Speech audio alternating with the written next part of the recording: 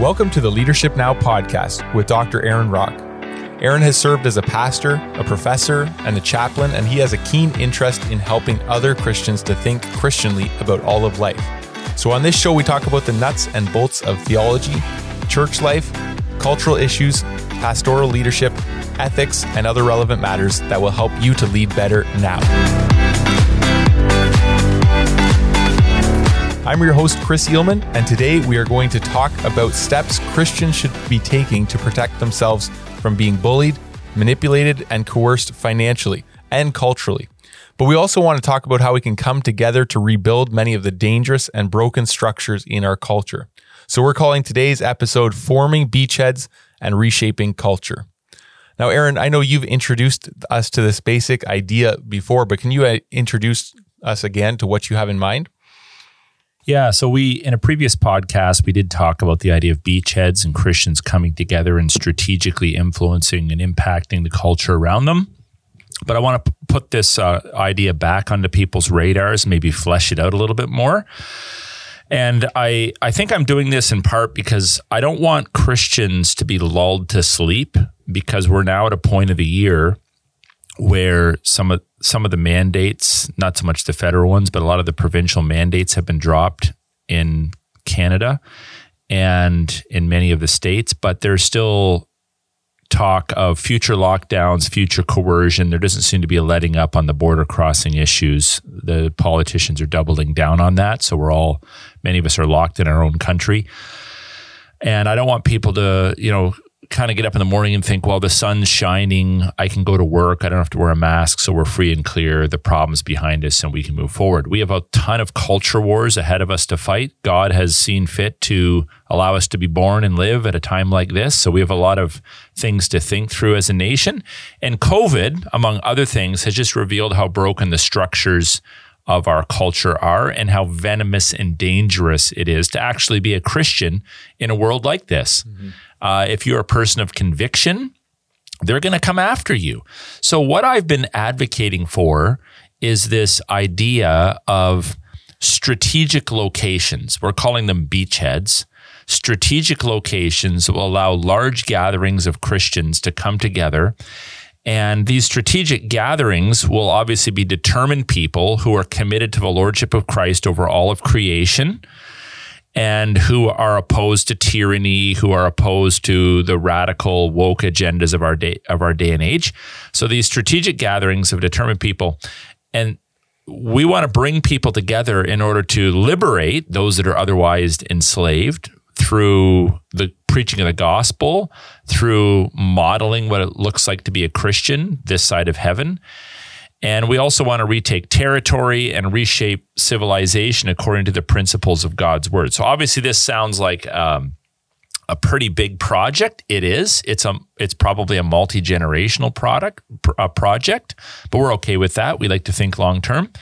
And it's really, if people want examples of what this might look like, I mean, think of now this is a long time ago, but think of the Puritans that left England and the Netherlands and came to North America and basically built a new civilization.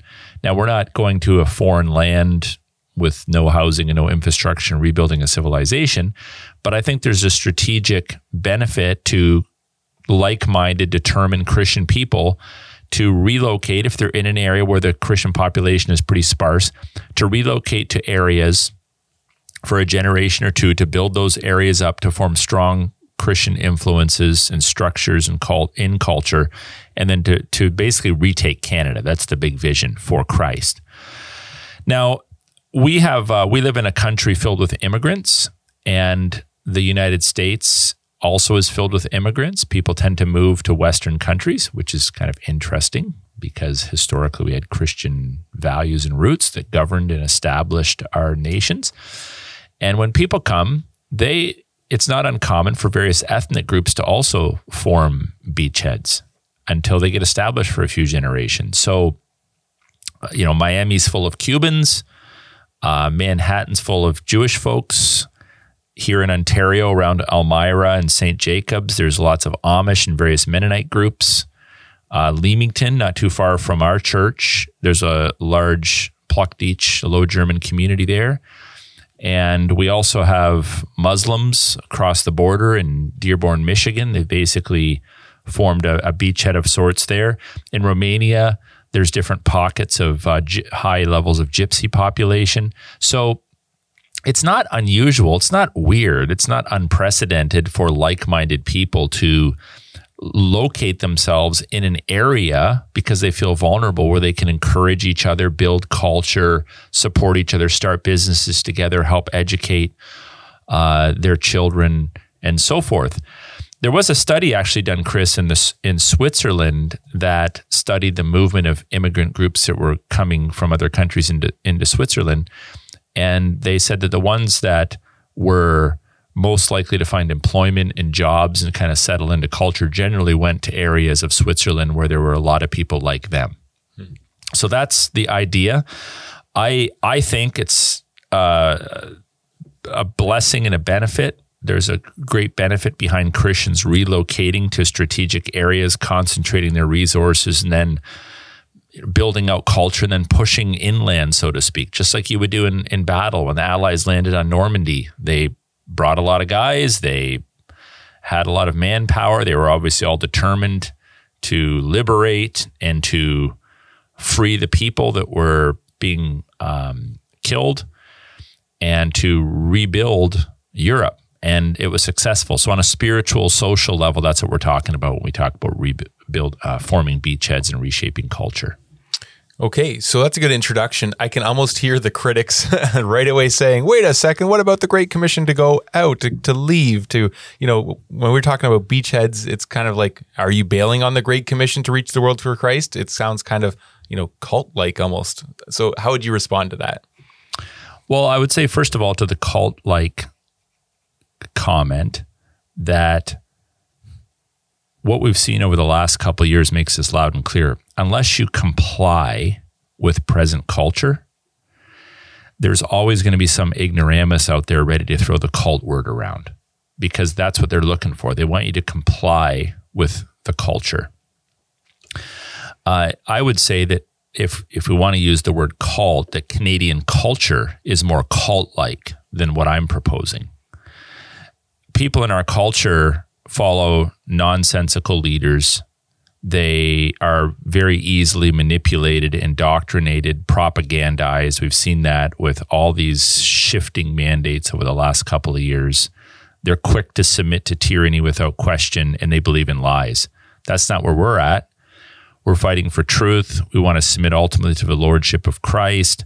We're not easily indoctrinated or propagandized, and we're not following nonsensical leaders. We want to follow godly men who understand the times and who are absolutely committed to Christ's ultimate authority. So in our own church, I'm not interested at all in people just following Aaron Rock. I want people to follow me only to the degree that I follow the Lord Jesus Christ and his word once and for all delivered to us, the Bible. So I'm not concerned about that accusation.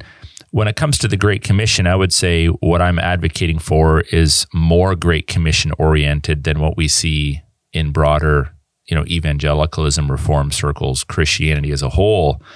The Great Commission involves discipling your children, whom God has entrusted to you to raise for his honor and glory. It's about providing for your own. It's about bringing the gospel and gospel values to bear on all structures, all institutions, all thrones, all principalities in culture. I want to see that happen. But because we're so spread out and we're so sparse, Christians are basically being trampled upon. Christians are being silenced, and they feel powerless to do anything besides maybe have an evangelistic conversation with a neighbor. So this is very much this is motivated by the Great Commission to bring to bear the message of Christ's lordship, that there is a king. He died on a cross for you. You must submit yourself to him and repent in faith to be born again and made new. That is our ultimate goal in all of this. So the more people, for example, if you're in a community where there's one Christian per 1,000, as opposed to a community where there's 400 Christians per 1,000, and you have robust churches that are actually influencing the community, Christians are involved in business and entrepreneurship, If you need some plumbing done, you call a Christian plumber. If you need some electrical work done, you call a Christian electrician. You're greatly heightening people's exposure to the gospel. And much of Christianity today, I would say, they think they're into the Great Commission. They're into the Great Compliance. They're just complying with culture. They're complying with health mandates. They're complying with every new woke ideology.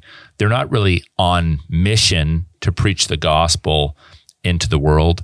We very much are. And this idea of a beachheads are not hideaways. This is not about some Amish community where you run off and don't talk to anybody.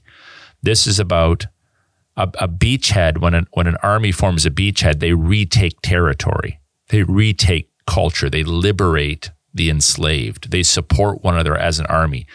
This is not about hiding and running away.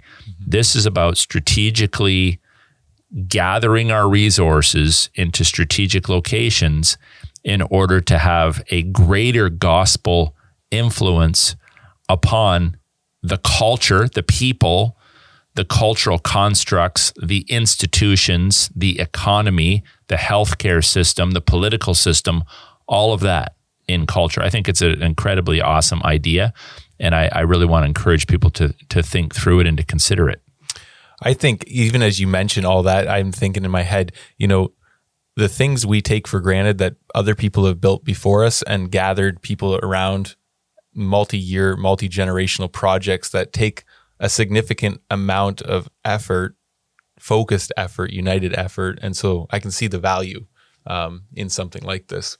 Yeah. And let's talk about voting. Christians are always upset on voting day, whether it's municipal, provincial, or federal, because every year or every 4 years or whatever, whenever the elections are called in a particular jurisdiction, they go to the ballot box and they're trying to bring, they understand they're not voting for the most evil person on the ballot. They're trying to vote for the best person on the ballot, even if that person isn't a Christian. They're trying to weigh out, okay, well, which person is the lesser evil?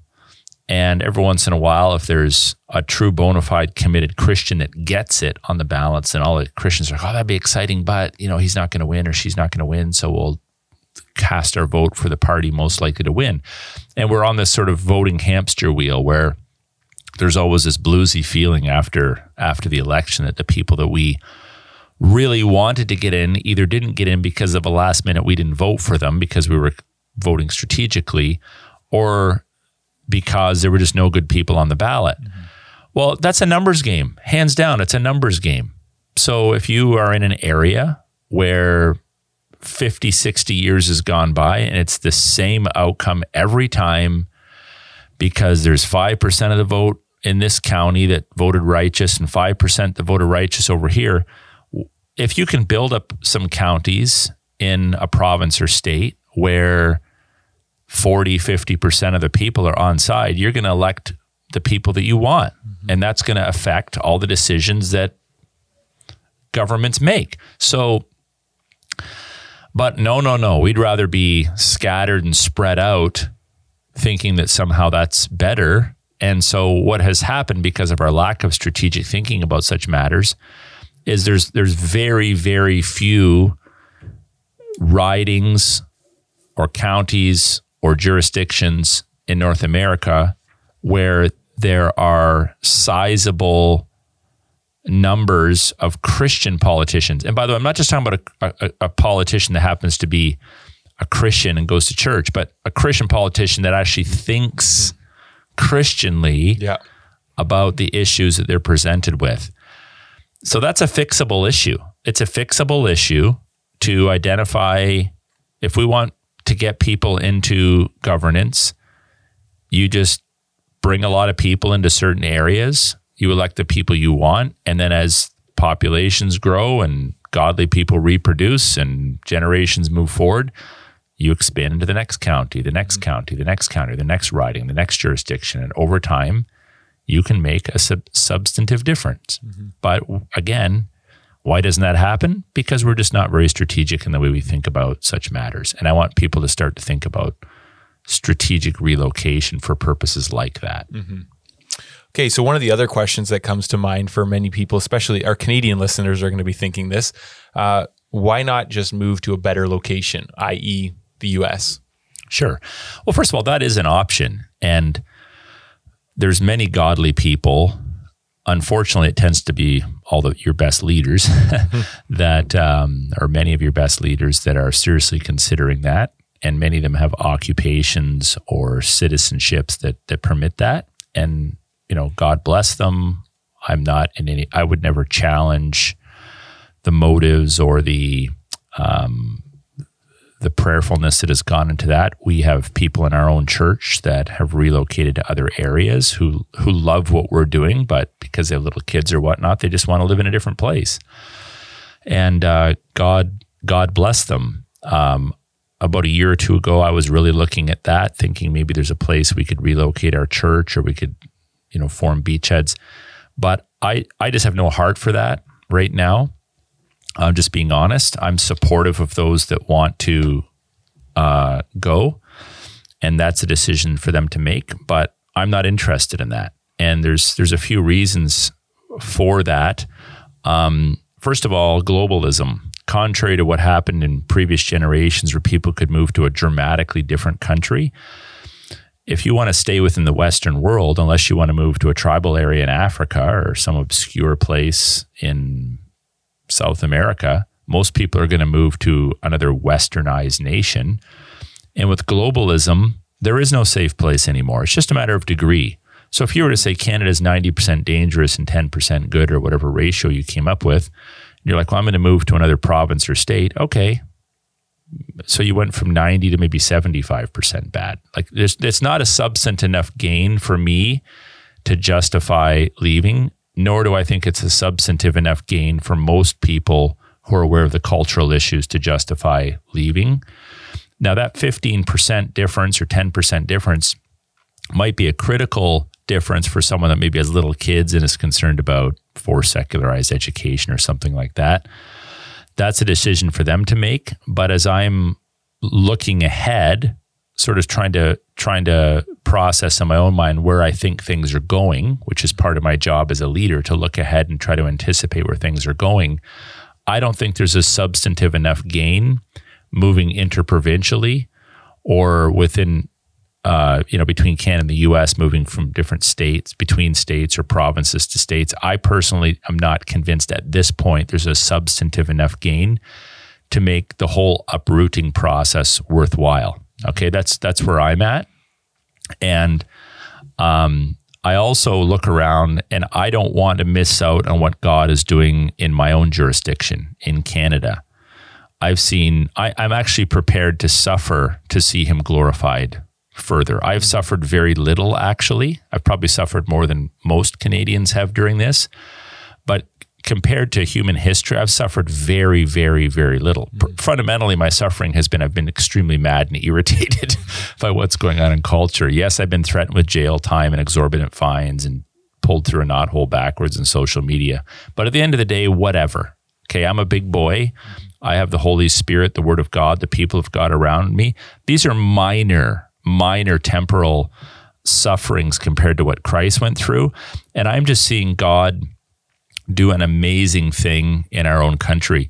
You and I were talking earlier this week, like people are showing up in our church and churches like ours that wouldn't, under normal circumstances from a human perspective, they wouldn't even be in church. Mm-hmm. And I don't want to tell like stories out of school, but I was pretty encouraged earlier this week when I realized someone is now attending our church that I knew years ago, and I never would have expected to see that person here sitting under the sound of the gospel and praying that the Lord will continue to lead folks like that to himself. So I don't want to abandon that, and I want to continue to capitalize upon it. There's also thousands of people looking for direction, and so there's great opportunities for leaders to guide and direct rather than leaving first. I don't want to be the captain that jumps off the ship first when the ship's sinking. Mm-hmm. So I'm committed to staying, and I actually really enjoy, from a spiritual perspective, what's going on in Canada. I've always said we need this. Now it's different than it's turning out to be a lot different than I thought, but there's so many beautiful things taking place. And the reality is most people can't leave anyway. So I want to kind of stay with the majority and help to build these beachheads out. And if other folks have to leave to other countries, genuinely, God bless them. We're sponsoring a church plant down in Texas, and that might seem like I'm speaking out of both sides of my mouth, but I want to honor and support those that are going there. But at the same time, I'm not encouraging people to leave the country. And I want to help build these institutions and structures within our own region and see them built in other regions. And I think there's only good that can come out of that. So these are actually really exciting times to live if you see the big picture, and many, many opportunities for us to set aside our bent towards laziness or hoping that someone else will fix the problems and really engage with some of these issues and come up with some practical solutions. Mm-hmm. Yeah, as I've thought about relocating and all that, one of the things that's come to my mind has been, many people are born into the country that they are still in, and they haven't really thought about moving anywhere else, and they don't really think about it until kind of the pressure comes on or, becomes uncomfortable. But as a Christian, we obviously want to have a perspective of why are we here in the first place? Why has God called us here? And it does seem, as you've mentioned, with the abundance of fruitfulness in ministry, it does seem to just wholesale abandon that would be foolish. It's like one of the most fruitful times ever. It's like what you've prayed for years. And so it's so exciting to see that, but you're here for a different reason. You're not here because it's comfortable. You're here because you're harvesting fruit for the kingdom. Right. Exactly. So that's where my heart's at. And again, I know that I want to be hugely respectful to those that have a different heart or a different vision. I think the Lord works in people's lives in various ways. But if you have a missionary's heart, fundamentally, if you would say one of my strengths is I have a missionary's heart, then Canada is a great place to be. Or wherever, I know we're podcasting here from Canada, but we have an American audience. Depending on whether you're in the north or the south. So if I was an American living in maybe the northern, more left-leaning states, I might be thinking about moving to the south. Or if I'm in the East Coast, I might be thinking about moving to the central states. So these are questions that people are thinking about, not just in North America, but also within their own countries. Mm-hmm. And there are biblical reasons and biblical precedents throughout history for people to leave. But as I've been thinking about what we've gone through in the last couple of years, I don't want to exaggerate our pain and suffering either. Yes, it's been painful and difficult and challenging, but we still have 3 square meals a day. We still have roof over our heads. We're still worshiping on Sundays. We're not being burned at the stake. Mm-hmm. At this point, we're not doing lengthy jail sentences. Some of our brothers out west did some time, but we're not doing lengthy jail sentences.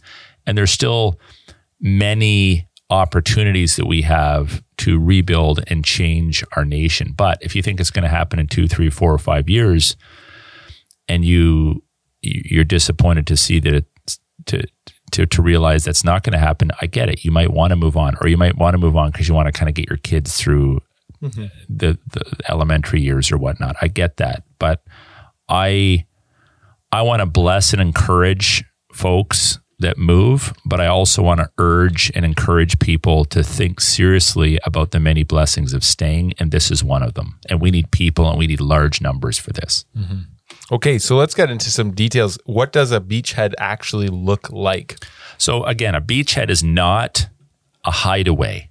It's not a retreatist mentality. A beachhead is a large concentration of like-minded people who realize they're in a war, a culture war in this respect, who intend to defend one another, to support one another, to train one another, to conquer the enemy, and to retake territory over the long haul. That's fundamentally what a beachhead is. So in Canada, for example, Christians are sparsely spread out. So we've received numerous messages from people who have said, look, we heard your story down in Windsor, Ontario, or listened to your podcast or whatever it might be, and we're looking for a faithful church, but our church closed, our church complied. Instead of doing the Great Commission, they did the Great Compliance. And could you recommend any church in this area, whatever the area they're from, to worship with? And sometimes, depending on where they're located, I was able to say, yeah, go to Crossroads Alliance Church in Ingersoll, or go to Christ the King Fellowship, in Alliston, or go to Trinity in Waterloo, or even in Calgary, Tim Stevens Church, or James Coates' church near Edmonton. So I was able to do that. But I would say more often than not, I'd open up a little map and I'm like, sorry, bro, like I don't know of any church within 150, 200 kilometers. So there's a couple faithful churches, for example, in Peterborough, Hill City, and Westmont. And I was recommending people from as far away as like Whitby to go there, or up in Northern Ontario to drive down because it was close. But it's kind of a bummer when you're trying to participate in a robust Christian community. You have to drive 150, 200 kilometers to church. That's not sustainable long term. So that is something I became aware of. I'm also concerned about post-secondary. So when we're training people for a Christian ministry, for example, I've been very disappointed at the response of the Bible colleges and seminaries in our own country, to the point that I just don't feel comfortable recommending students go to them. And so a lot of people are resorting to online studies, or we're probably going to have to rebuild training institutions. And that's going to take people, and it's going to take money, and it's going to take time to do that, to train up the next generation of pastors and missionaries and professors. But that's not something, we can just do by ourselves. We also have many kids that have been basically kicked out, or their parents have chosen to pull them out of the public school education systems. So now we need to rebuild more. I know there's Christian schools in pretty much every area. There's some homeschooling networks, but they're way too small right now to accommodate the need. In the past, it's been sort of more thought of as an option. Now it's a critical need. So we need to do a better job in rebuilding and building new Christian educational institutions. And by the way, some of them, just because a school has Christian on it, doesn't mean they educate Christianly. I know of Christian schools, they just follow the Ontario curriculum and they tack on a morning devotional, prayer over the PA system, and a chapel once a week. I'm sorry, that is not a Christian education. A Christian education is where, and it's not about going into science class and reading a verse or just refuting evolution. A Christian education requires that every subject matter is taught with an overall worldview that Christ is king, that he is the ultimate truth giver. And then we need to educate our children to think Christianly about math, about science, about biology, about phys ed. All of these areas need to reflect the kingdom message, the gospel message. Many folks don't even know what that looks like because they've never experienced it, including many quote unquote Christian educators. In their mind, they're a Christian, so they're willing to teach in a small Christian school, for example, because there's Christians there. But when you look at grade 8 graduation or grade 12 graduation and you observe how those students then live their lives, the proof's in the pudding, so to speak. Many of those kids come out of there with a secular worldview, even though they were educated in a Christian school. So we have to do a better job. And if we're going to utilize our current Christian educational institutions and revamping them to make sure they actually are educating kids and young people Christianly, right? This is really important. We could talk about that perhaps in another podcast. Many people have lost their jobs because they've made the mistake. The vast majority of Christians work for lost people. They work for the big corporations. They work for Canada's largest employer, the government, and they've lost their jobs. And if they haven't lost their jobs over vax mandates, they're going to lose them over the LGBTQ agenda or all these other woke issues you sort of have to sign off or agree upon to be employed. Well, we can fix that. We can fix that by forming strong churches and strategic communities, strong educational institutions or parental schooling networks, for example, encouraging people to start their own businesses who are gifted in that area. People can get involved in political initiatives, start political parties, run for public office. Down the road, we could even develop private healthcare systems in keeping with laws, or if it's legally not permitted in a particular area, well, then we vote the right people in to make it permissible. I'm also thinking big picture about maybe starting Christian financial institutions, having Christian housing projects. There's a major housing crisis in our country. Many of the young people are wondering if they'll ever even own a house. Well, there are ways of owning houses. It may not be the traditional route, but for example, if a group of Christians got together and bought, a condominium building or an apartment building, turned them into condos, formed an association, young couples who want to enter the housing market, you can buy a condo for as little as maybe $120,000 here in Windsor. I saw an apartment building was up for sale here in Windsor this week, and it was a 17-unit building. I ran the numbers and I thought, man, you could buy one of those units for $117,000 and, live there for 5 years or 7 years, get into the housing market and then sell it and buy a detached home. Or maybe a couple brothers get married, so there's two families. Instead of everyone buying their own place, they could go in together and buy one house and duplex it and build up equity, and then they're able over time to move into a detached home. So there's ways of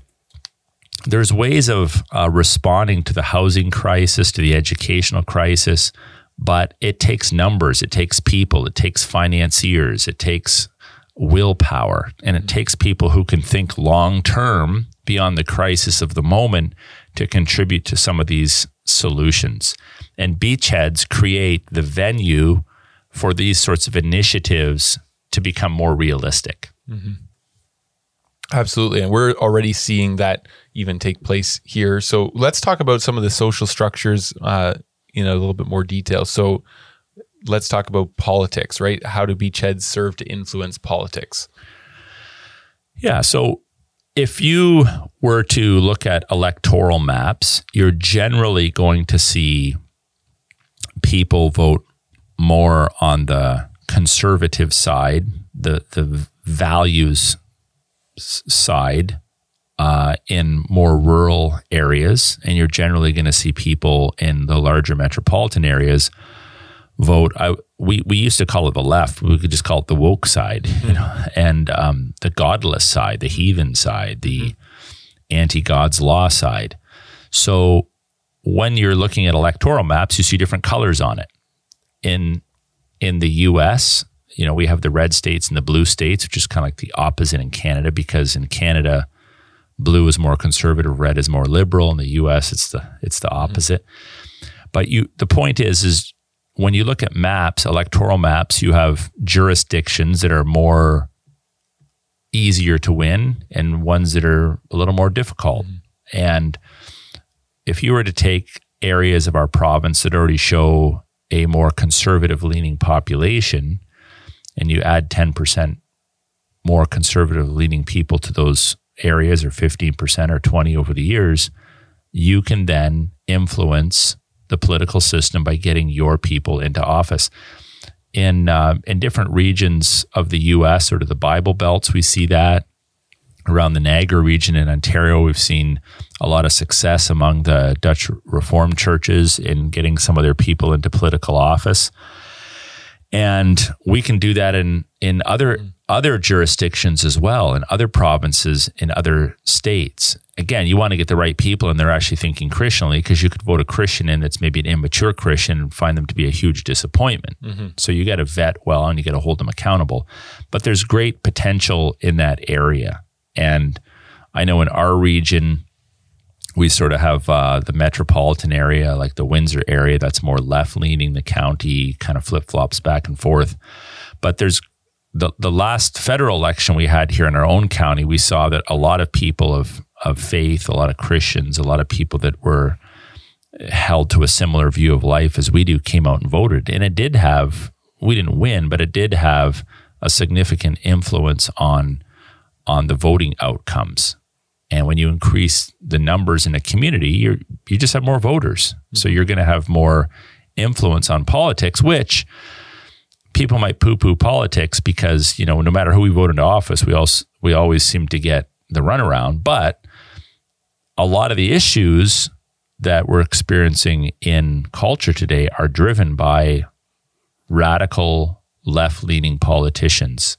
We can fix that, but we can't fix it if the number of Christians is just growing at the same rate as non-Christians in a given jurisdiction. There's always 5% or always 10%. We have to outnumber our opponents in order to bring substantive change. Mm-hmm.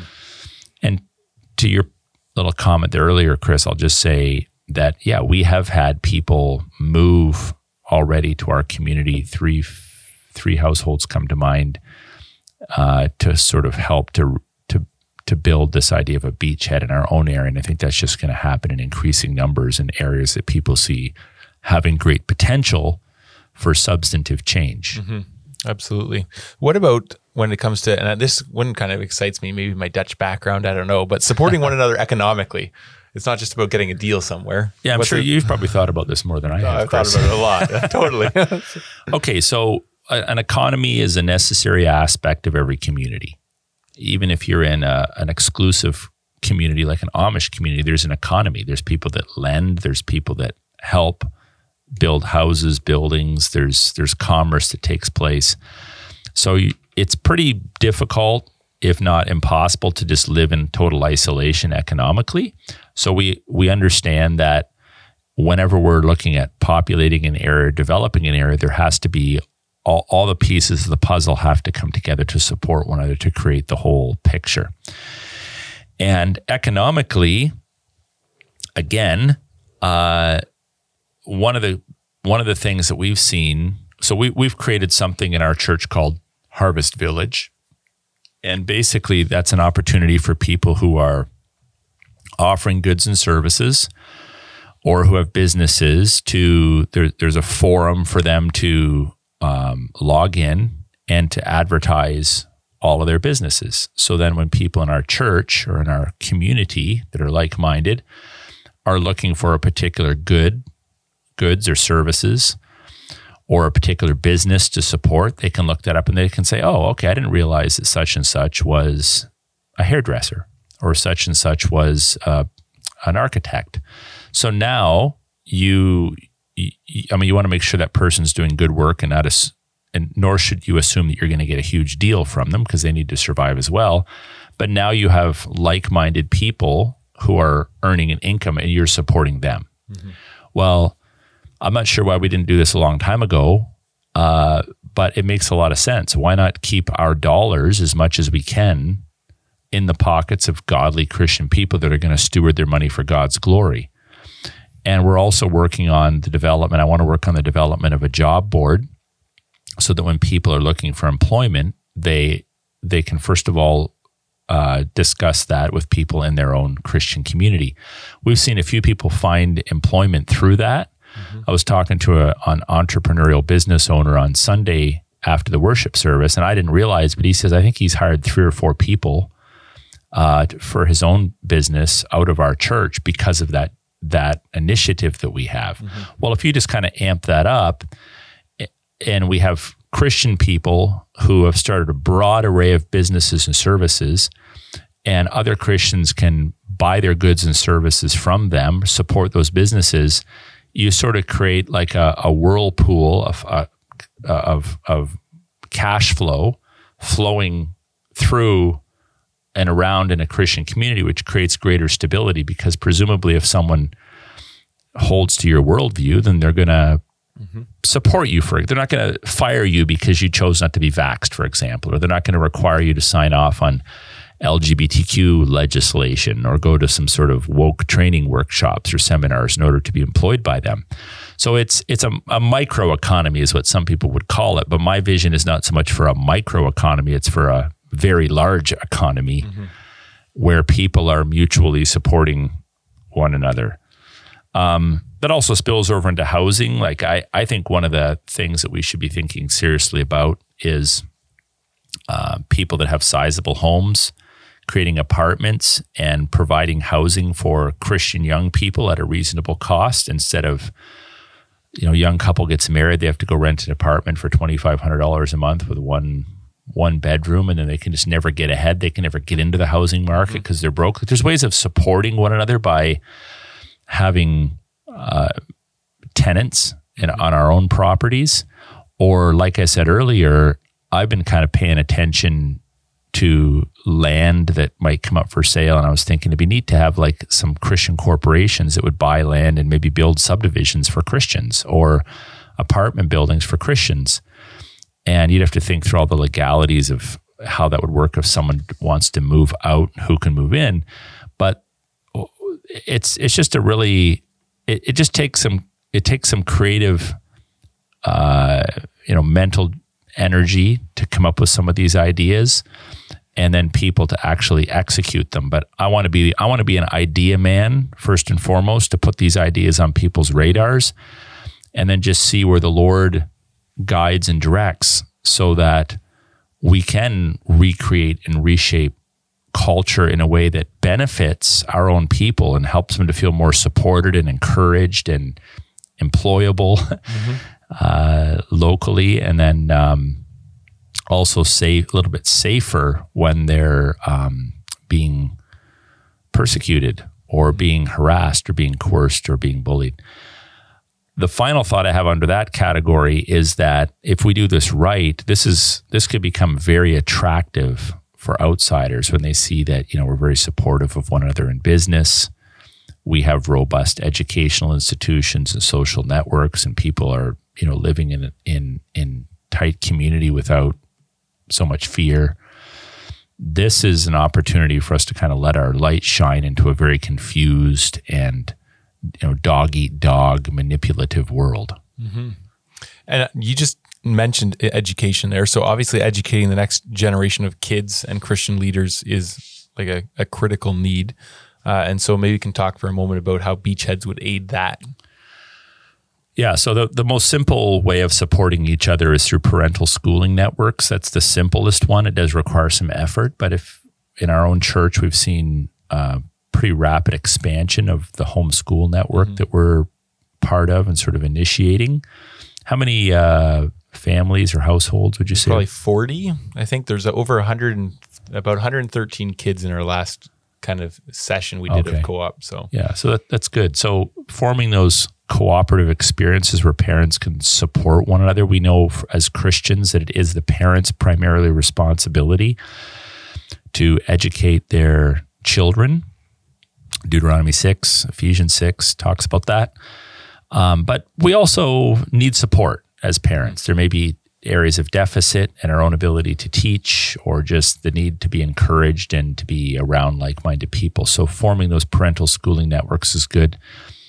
If those are successful, out of that, we need to form more Christian schools so that people who work during the day and want to delegate the primary education of their children to other like-minded people, which is okay to do, can do that. And then beyond that, as we get Christian schools and Christian high schools up and running, that actually think and act Christianly, then we need to set our eyes on these post-secondary educations, seminaries, Bible college, Christian liberal arts colleges.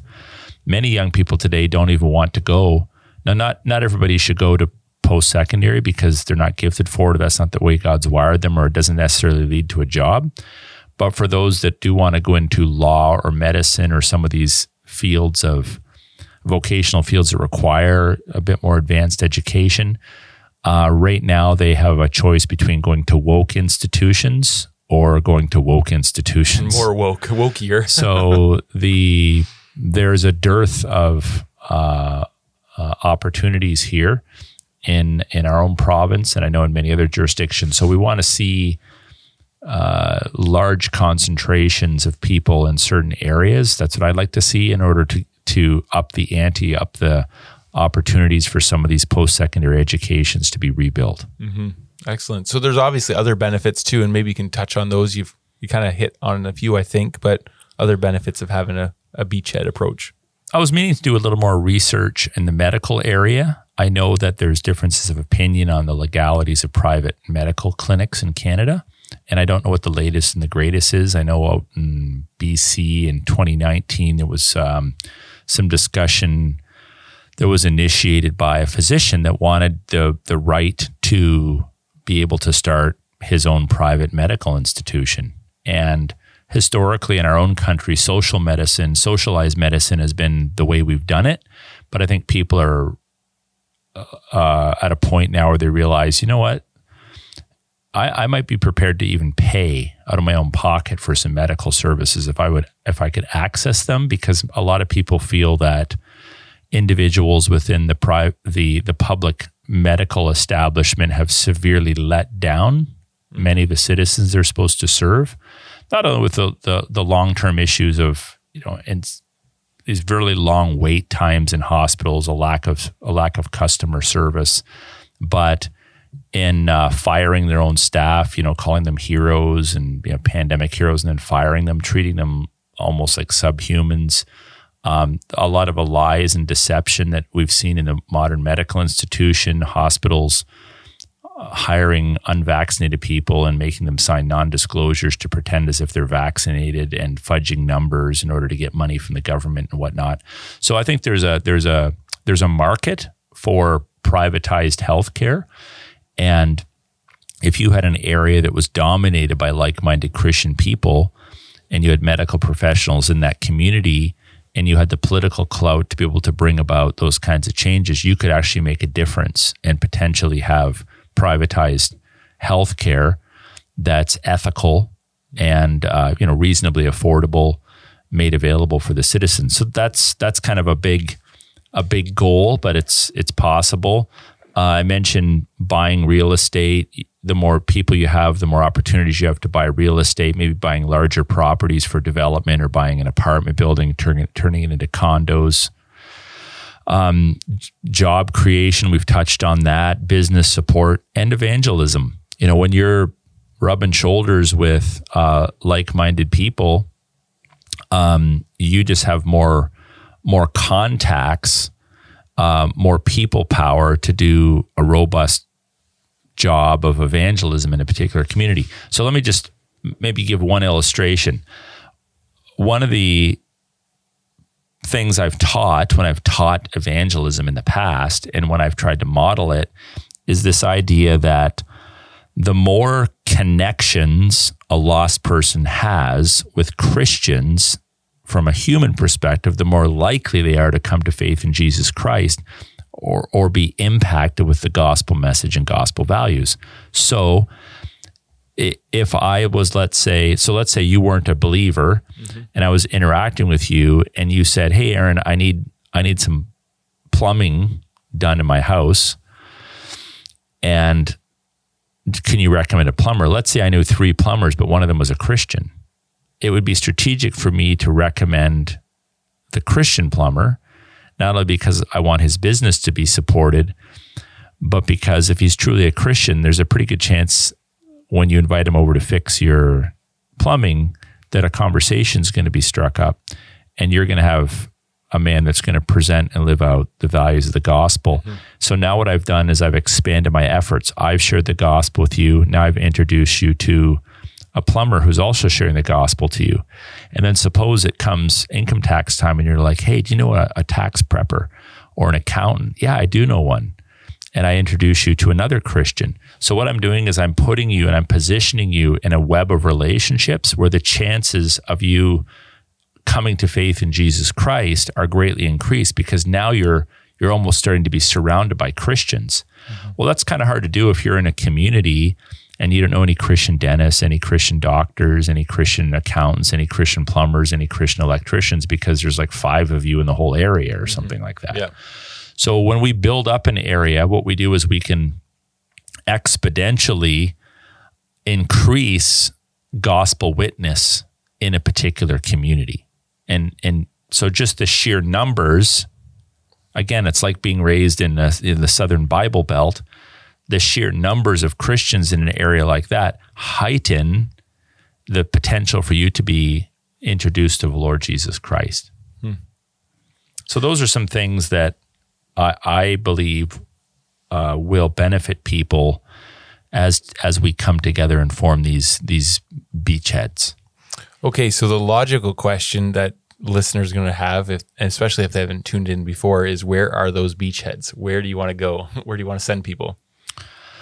Well, so on principle, what you want to do is you want to, first of all, look for areas that have strong Christian churches already that have taken a stand.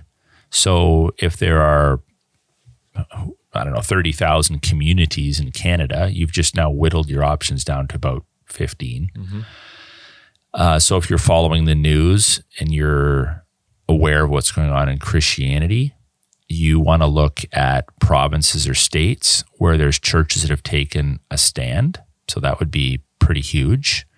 You might also want to look at some of the electoral maps and just see how that area fared in the last municipal or provincial or state level or federal election. That'll kind of give you a bit of a sense. You want to look at things like housing prices and geography and proximity to a larger city, these sorts of things.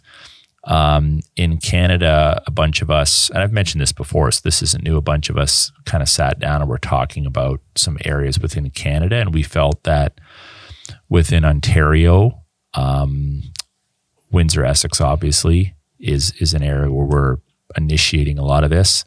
Southern Manitoba, in the Waterloo region, with the influence of Trinity up north of Waterloo is a great spot to consider.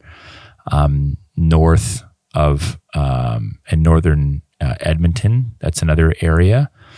And on the other end of Ontario, on the eastern end, there's a lot of potential in sort of the Kingston, Peterborough area. And then in the United States, I think it's a little more obvious because there's those strong red states, strong blue states. So I'm not as familiar with the specific cities within those areas, but we have an example of this in Moscow, Idaho, where they've built, almost what you could consider like a Christian city. I mean, there's lots of unbelievers that live there, so there's lots of opportunities for cultural influence and for gospel witness.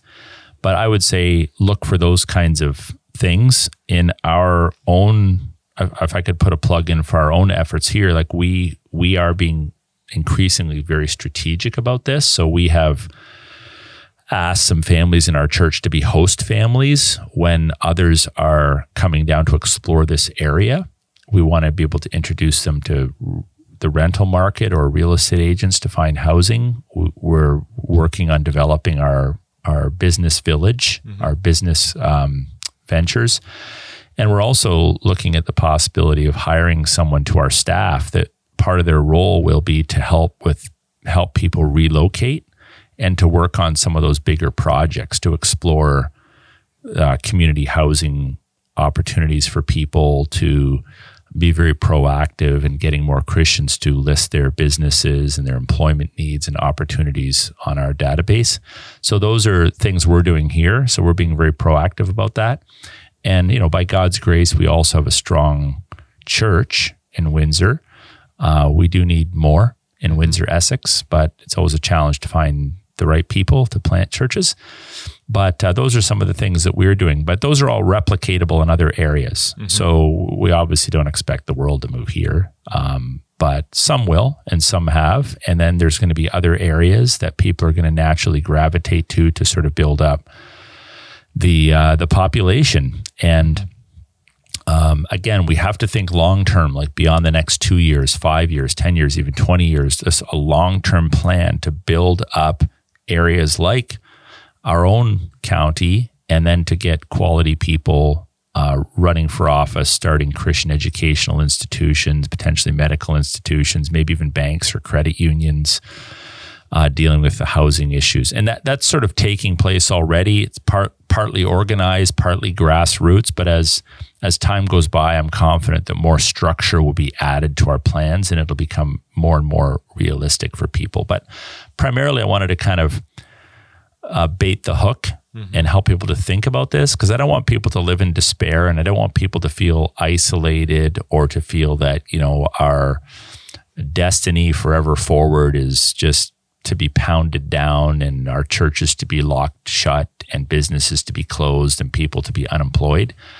There are solutions to these problems, and they're all predicated upon this fundamental belief that we want the Lord Jesus Christ's lordship to be evident in all the institutions of culture and society.